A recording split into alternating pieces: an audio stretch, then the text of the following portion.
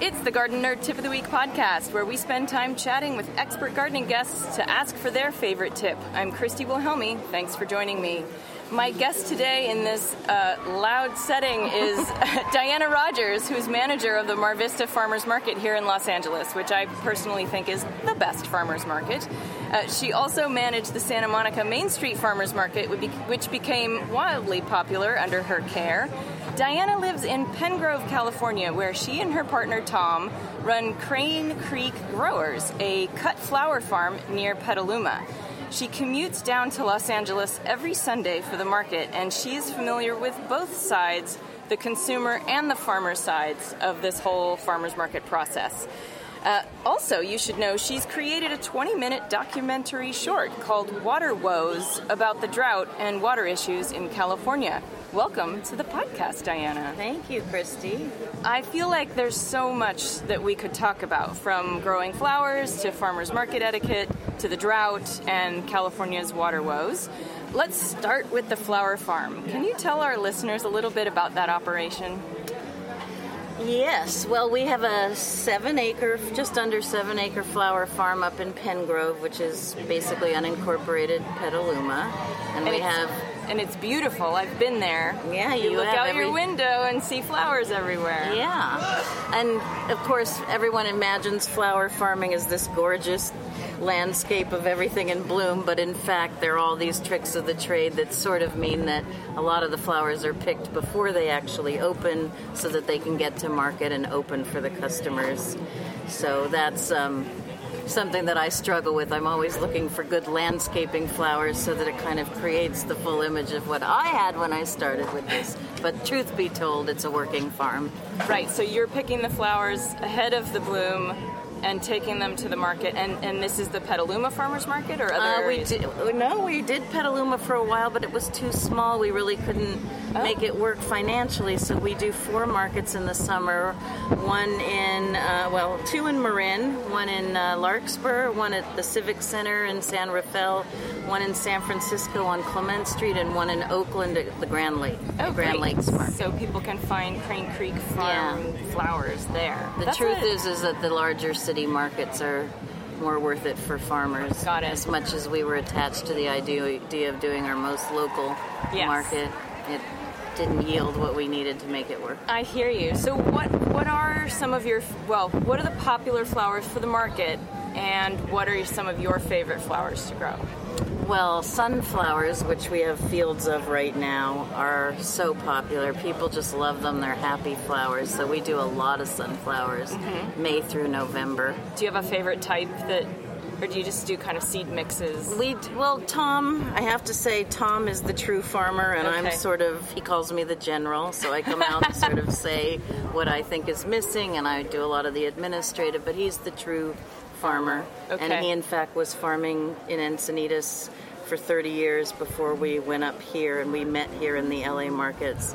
He had a flower farm called Seaside Flowers, where he grew 40 acres in Encinitas. Wow, so 7 must be such a small thing for him. And it's been an interesting problem because he's used to dealing in large amounts and high volume, so it took a really long time to kind of figure out how to dial in doing it on a smaller scale, which to me still feels enormous because it's so much work. But so pricing things for direct marketing as opposed to wholesale, which is what he used to do. He did some direct marketing, but mainly wholesale, and growing the right crops for the Northern California landscape rather than Southern, which is where he was. Totally different.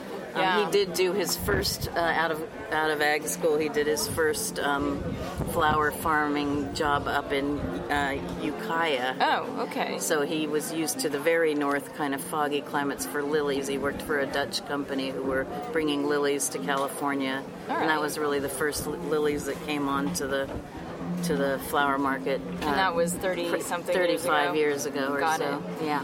So, and then what are your favorite flowers? Well, peonies, and we do grow them. Really? You can grow peonies up there? Yeah, there's certain varieties that grow where we are. We get enough cold hours for them. It's been a lot of experimentation. But they only bloom like 3 weeks a year. They're like delicate puppies. You know, you just have they're so special. And like apricots, I guess, is the farmers market equivalent. They're only here for like 2 or 3 weeks. So you just have to enjoy them while they last. Right. People go nuts for them, and but it's my favorite, and we're adding a lot more now. We're going to change where we have them on the farm. We're going to dig up the tubers and separate them this year and change their location. Okay.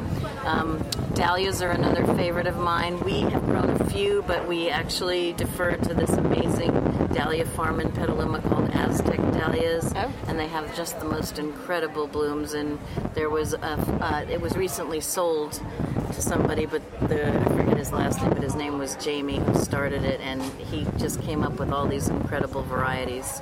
So they're in the farmers markets with us now, and I have to say, I'm always happy to go down and see what they have and to drive by their farm. See their dahlias. As far as we're concerned, we do a lot of lilies, Asiatic and Oriental lilies. Mm-hmm. So those are kind of a constant, and those come from Tom's career as a cut flower grower for the wholesale market. So he really knows how to keep them all coming. Got it. So let me ask you this, because I've seen the farm. How do you combat pests on the farm? Mainly sulfur and wood vinegar. Oh, you're using wood vinegar. Yeah. So that's a thing. I have a bottle of it on my shelf, and I talked to the person who gave it to me, Michael Whitman of Blue Sky Biochar. He's a huge wood vinegar fan. So how does that work to keep pests away? Well, I'm not exactly positive. This is something we have to get from Tom, but he uses it when he needs to. A lot of times, we don't really need it that often, but when our neighboring vineyard sprays, they come over. I see. Right, they relocate. Yeah, so that's when we do it, because those are we're in the greenhouse for a lot of things. The flowers we don't have a lot of problem with. We have a lot of ladybugs who come around, and we've released some, but mainly we're pretty lucky they're there. Yeah. So there's that. No, that's great. No, I think it's something. Wood vinegar is something I've been meaning to try, but I keep experimenting with one thing at a time per season, and I haven't gotten to wood vinegar yet. So, but the jar is on my shelf. I'm going to try it. Well, and I'd certainly recommend you talking to Tom about it, because he really likes it. All right. And you say biochar, we actually learned about it from a guy, Michael Collins, who was making biochar and selling it to us along with the wood vinegar. Okay. Yeah, because wood vinegar is a byproduct of the biochar industry, the process. Oh, fascinating. Awesome. So, and are you soil drenching with it or spraying the flowers? Spraying the flowers. Okay. Because I know you can also inoculate the soil with it, and that helps reduce some of the problems that are soil-borne issues. Yeah. Cool. Well, that was an unexpected thing. So let's jump really quickly to Water Woes. Tell me a little bit about your documentary. Okay, so it's a few years ago now, back before the media was really covering the drought and back before we had the big year of rain. Mm-hmm. But I was here at the market and talking. Mar Vista did this wonderful event called Waterwise, and so the market's part in it is to host it. But I was also talking to a lot of our farmers about what they were going through, and some were really mentioning water problems, and others weren't so much mentioning it. And then it educated me to the fact that this is really regional, depending on where they are and how far down the pipe they have to get their water. Yeah, and some people have wells, and some people are on the Colorado River water, and some people are on the tunnels and the bay and the ditch water that comes through the delta, or coming out of the Sierras down through the ditches. So that was I needed to educate myself. So I went with a small crew and interviewed farmers that I know in Southern and Northern California, and it was just an amazing process. So that film, we visit several of our farmers from Mar Vista, but also several farmers that I know from the markets up in Northern California. Uh-huh. And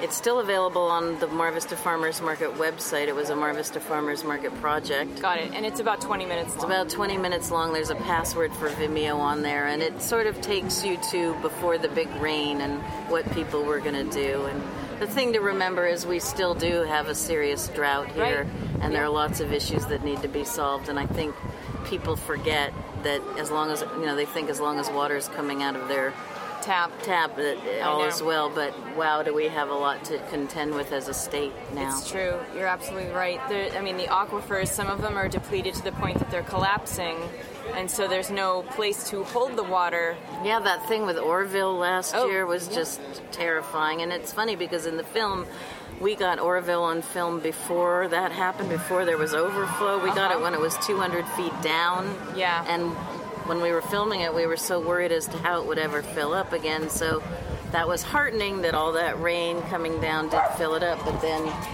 we couldn't even save it because the aquifers are old and in ill repair, and there's a lot of infrastructure that's going to have to go on to preserve that, and then also reroute water so that it works. In Northern and Southern California, of course, there's can't a battle. see eye to eye on that. Yeah, and so you have this unique position of being both northern and southern, or at least central northern-ish and southern, and the big battle over whether to build the tunnels or not, the new tunnels or whatever it is, and it's the documentary. I'll just say the documentary sort of fleshes the disparity out, at least that much, right? A little bit, yeah. I mean, it kind of leaves it to people to figure for themselves. Yeah. Because it is one of those situations where when you talk to everybody, you see all sides. Right. And that's important. Yeah. Getting all sides. All right, so let's talk farmers market etiquette. We're sort of jumping around here, but you know so much, and I want to get as much as I can from you. So what should people know before they show up to the market in their neighborhoods? Well, they should know that there's a lot to choose from, so come on over and make sure you check everybody out before you buy so you get a big sense. I'm going to go with the positive stuff first. Good, all right. Yeah, it's true. When I walk in at one end of the market, I walk all the way to the other end of the market, and I only buy on my way back to my car. So that's my philosophy. I just want to make sure I see what everyone has first. Yeah, and that's savvy, too, because sometimes we have new people coming in, and there's different, a lot of the farmers offer similar or the same, so then you can decide which is best for you. Yes. Organic, I think a lot of people still assume that a certified market means everybody's organic, and they're not. Mm-hmm. If you're looking for organic, the safest way to go is certified organic. That's a sign, that's a third-party certification, so the farmer that has true certified organic produce will have a sign and a second third-party certification in their packet of papers that they post in the booth, and that's something, a word to the wise. If you ever want to know anything about a farmer and their certification, they are all required to post a little packet in their tent that is available to consumers to look at if they want to, and it shows where the farm is, what is grown at the farm, and there's a state inspection system that makes sure that everything that's brought to market is also listed, so the agricultural commissioner in the county where the produce is grown goes out, checks out the farm, makes sure that everything's listed so that the Los Angeles, in our case, commissioner and his inspectors can come out and check at the market to see that everything on the table matches what's on the certificate, which means that there's no funny business. Well, there has been funny business in the past, and this is our way of trying to make sure that people aren't adding things along the way and that sort of thing. Because there's been scandal where farmers are, not even farmers, people are going down to the semi-trucks in downtown LA and buying produce and bringing it to the farmer's market as if it's their own that they're selling from the farm. Yeah, and that's really the difference between a good market and a bad, which isn't to say a good market doesn't sometimes have, the real case of it is often if a farmer's sending an employee and then the employee somehow thinks that they can make a little extra money on the side, they might try to sneak something on the table.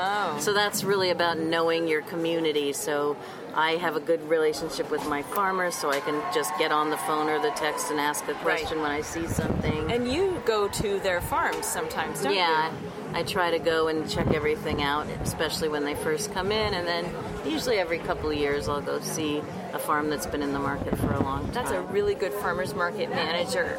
Well, it makes the job so much more interesting too, to really go see what they're doing and to see how much work and effort and know-how it takes to actually get this much produce here. I think people have no idea. And your listeners who are gardeners have an idea, because to get this much stuff on the table, you have to really have a serious operation and know what you're doing. And technically they're still small farms, but they're large enough to really supply this city demand that we have here. Yeah. So a little bit more on farmers market etiquette. For the consumer side, what should they be doing in order to treat their farmer well?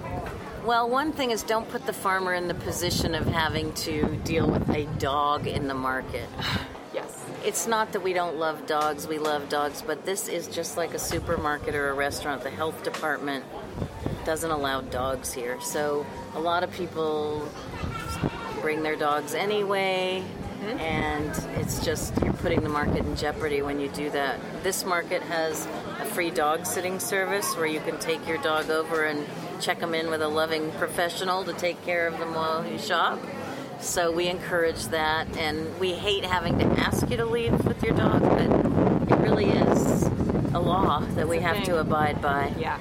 Yeah, and then there's a service dog issue. So people say they have an emotional support dog. Well, it's not. Emotional support dogs aren't allowed. It's only dogs that are real service dogs. Yeah. Got it. Okay. So that's one thing. Another thing is, if we're getting down and dirty, don't ride your bike in the market. Through the market. Yeah, right, because it's too much with all the people here. It's not safe.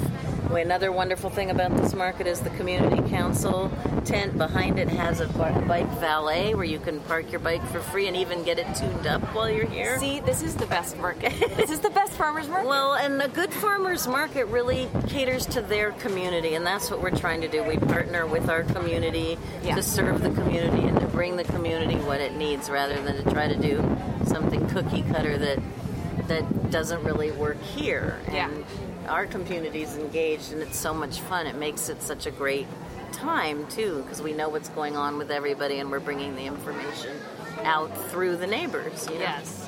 Now I know I've been to a lot of farmers markets in Italy, and they don't let you touch the produce. Oh, I know. Isn't that funny? It's funny. You just point to what you want, and then they will pick it out for you. And here, you get a serious no. You get a serious no, and it's a huge faux pas to do that. But here, that's not the issue. Farmers are okay with you handling produce, right? Yeah, most of them really, all of them are. They're okay with it. They want you to pick it out, put it in the bag. But that is kind of just an important message. You know, be culturally aware, wherever you are, kind of observe what the custom is. Yeah. And use it. And I guess we probably have our own here in the market too. Okay. But that's not a no-no. That's okay. Fondle the produce. Oh, the avocado lady doesn't want you to punch her avocados, though. Right. Those, just pick them up, put them in the bag. And maybe ask them to pick out some for you that are at the ripeness that you want. And she does. I've seen her, Well, this one down here, Ace Ranch, is amazing because she bags them so that you have a few for each day of the week. She does. In various ripeness. Yeah, and they take back their mesh bags, which I thought was great. I bought that. a ton of those this morning and dropped them off. So a lot of the farmers will take back, like the egg people would take back egg cartons, the produce bags and that kind of thing. And everybody welcomes you bringing your own produce bag, and they usually take 5 or 10 cents off for your own bag if they're weighing.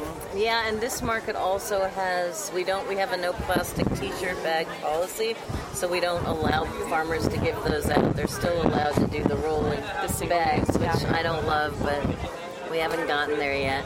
But we do have a share a bag bin at our Mar Vista Community Council tent where people can drop off their extra bags, and that way someone who forgot their bag or is out can come get one, and it's a nice community effort that kind of cuts down on the plastic bags, or at least reinforces reuse of them. Right, and I've had, every event I go to, I get a new grocery bag, and I'll drop it off in the bin so that it goes to good use. Yeah, so please, if you're listening and you live nearby, bring us those extra bags that are piling up in your cupboard. Or trunk. Yeah. I probably have 20. I have 20 bags in my car. At least they're in your car. Yeah. I mean, it's so awful to go to the market and then not have it. Right. Okay, it is tip time. And this could be on any of the subjects that we talked about today. What is a favorite tip that you would like to share with the Garden Nerd audience? Farmers never have enough change. That's just a rule of thumb, even if they are super organized and get it ahead of time. So please bring all of your 1s and 5s and 10s to the market, because they could really use them, and it's super helpful. That's a great tip. And, I noticed that we have an ATM machine here at the market. Does it dispense in small bills or no? That would be nice. We have requested that, but it's got 20s like everyone else. All right. Yeah. So if you have 20s, go to the vendors where you need to buy a lot of stuff first and break it into smaller bills, and then go to the places where you're just buying, a cantaloupe or something where it's a lot less. And you can use your small bills there. Yeah. Awesome. The other thing, and this is one that I really am trying to encourage now, is if you're coming here and you're having prepared food, bring your own little canister. Yes. So that you can take it home and rewash it. And I'm working with these food vendors now to fill those canisters up so they don't have to use single-use to-go containers anymore. That's even if they're so cardboard, it's just better to cut down on the waste. We, just have a waste problem in general. And the other thing is, if you have your own straw and your own utensils, bring those too. That's a great idea. Thank you so much for sharing that. We've switched to paper straws recently just because we don't want any more plastic straws. Last year we branded our own and kind of forced some of the food vendors to use them, and now they've taken to it like everything. So, yeah, we're really working on that. We have a ways to go, but it's just... At doing an event like this, you see how much could be actually eliminated with all this extra paper, plastic, what have you. And the food vendors, the prepared food vendors here are so good. A lot of people just come here for breakfast or brunch on Sunday morning, so it would make sense if everybody brought their own container and the health department doesn't have issue with that? No, because it's their own. They're handing it, they're consuming it, and they're taking it away. Okay. So, because I know I bring my own container for some of the foods that come in plastic containers, and I transfer them into my own leak-proof container to take home, and then give the plastic back to the vendor to reuse. But apparently the health department isn't always happy about that. Yeah, they have their rules about it. Hopefully they're going to come around with the pressure, but there are vendors, and seek the vendors out who are really walking the talk. Like one of our vendors here has mason jars. Well, not just one, several, but she can take those back and wash them, and so that's just a nice thing. And even if you forget to bring it back, you have some cool mason jars at home to use for various things. Exactly. Awesome. Well, thank you so much for all of those great tips, Diana, and thanks for being a guest on the Garden Nerd Tip of the Week podcast. Thanks for having me. It was fun. How can people find you or the market? Well, on the market website, marvistafarmersmarket.org, and my email address is on there, as for how to get in touch. Great. Awesome. Yeah. All right, garden nerds, you'll find a link to the Mar Vista Farmers Market, as well as all the social media handles for that, and some of Diana's favorite farmers as well on gardennerd.com this week. We'll also put a link for the Water Woes 20-minute documentary on there as well, so check that out. That's it for this week. Subscribe to this podcast on iTunes or wherever you listen. Visit us for tons of gardening information on gardennerd.com. You'll find us on Instagram and Twitter under GardenNerd1, on Facebook as gardennerd.com, and of course our Garden Nerd YouTube channel. Happy gardening!